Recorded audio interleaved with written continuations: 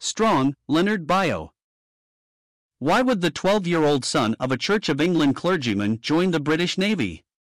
Of course, this was a different time, and people seemed to be constituted of sterner stuff. And besides, what 12-year-old wouldn't be filled with romantic notions of sailing the high seas? Leonard Strong, 1797 to 1874, soon found out what it was like. This fearless young man served as a midshipman in the French and American wars. Many times his ship saw battle. We make a mistake if we think that men like Leonard Strong, who have seen death up close, have become too calloused, too hard. But while on duty in the West Indies, he almost drowned when his shore-going boat upset in a squall. During the rescue, this hard-bitten sailor saw that maybe he wasn't so tough after all. His sins rose before him, and he cried to God for mercy. He was like a man pulled out of a coma. Once awakened, he resolved to serve God. He left the Navy and enrolled at Oxford in 1823. Evidently he thought that to be ordained as a minister would be a safe start on the voyage for heaven. In his time at Oxford, he saw the truth of the gospel and was definitely converted. Now his ambition was to be a missionary. It may be at this time that Strong first met Anthony Norris Groves, who would also become a pioneer missionary. Strong left Oxford without taking a degree. Although he was ordained in the Church of England as curate of Ross-on-Wye, he did not stay there long. He went out to the area where God first awakened him. During his naval service in the West Indies, to British Guiana in 1826, as rector of St. Matthew's, Demerara. The coastland is flat, marshy and well forested. The three rivers, the Essequibo, Demerara, and Burbus and their innumerable tributaries make it the land of the waters. The heavy seasonal rains must be seen to be believed. Farther inland there are stretches of savanna merging into the mountainous area, with ranges which rise 9,000 feet. Parts of this area are still unexplored. Parrots are screeching, monkeys are chattering, seagulls are piping on a high note which suggests a shrill steam whistle, insects innumerable are chirping and whirring, while, at times, there comes a noise like a muffled crash of thunder, which tells that some ancient giant of the woods has fallen at last.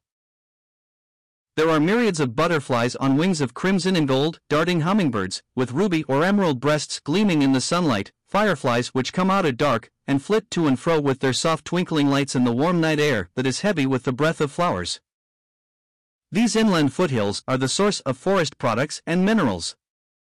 In the savannas and part of the coastal plain, sugarcane was the principal product. Here slaves labored and deplorable stories are told of the fate of those hapless Africans. Slavery was not outlawed until 1834, so Leonard Strong witnessed the atrocities of the trade. Rendell Short tells of the slaves' lot on the sugar and cotton plantations in British Guiana. They lived in filthy huts like kennels. They had no furniture except an iron pot and one blanket per person. Their food was salt fish and vegetables. At 6 every morning the slave drivers turned them out with the whip to work till 6 in the evening, or sometimes longer. They had no rights and no redress. For every infraction of a command they were brutally beaten. If they died of the punishment, no one cared. Their moral life was low and degraded, but in this respect their white masters were little better. Their religion was much like that of the heathen African of today. Obeism, African sorcery and ritual magic, played a large part in it. Such a welter of misery and degradation it would have been hard to find elsewhere in the world. Strong devoted himself to work among the slaves, braving the wrath of the planters, who were so enraged they threatened to shoot him. Because of his work among the slaves, he was forced by the planters to leave his position and to move to Peters Hall and Georgetown, where he began his work again. Disillusioned by the pride and apartheid which confronted him, Strong began to question the scriptural authority for an established church. While examining the scriptures, he saw practical truths about worship and service that he could not reconcile with his position in the Church of England. In 1827, he made a costly decision to give up his lucrative living, about number 800 per annum, and to meet for simple worship with the several hundred new converts. Venturing out independence, God's hand was with Strong from the beginning. Meetings were held in a large shed used for drying coffee, and as many as 2,000 attended. An assembly commenced at Peters Hall in 1827 and another at Georgetown in 1840.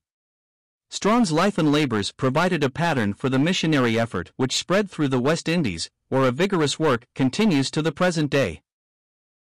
When news eventually reached believers in Britain and Europe, Strong's story confirmed what had previously seemed for many to be only a theory. No one could imagine how a lone missionary like Strong could have been materially maintained with no set salary and no organizational backing for so many years.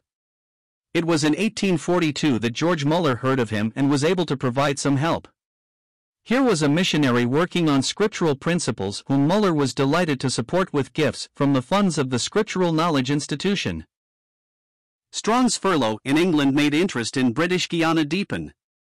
Muller recorded in his narrative that on August 31, 1843, Mr. and Mrs.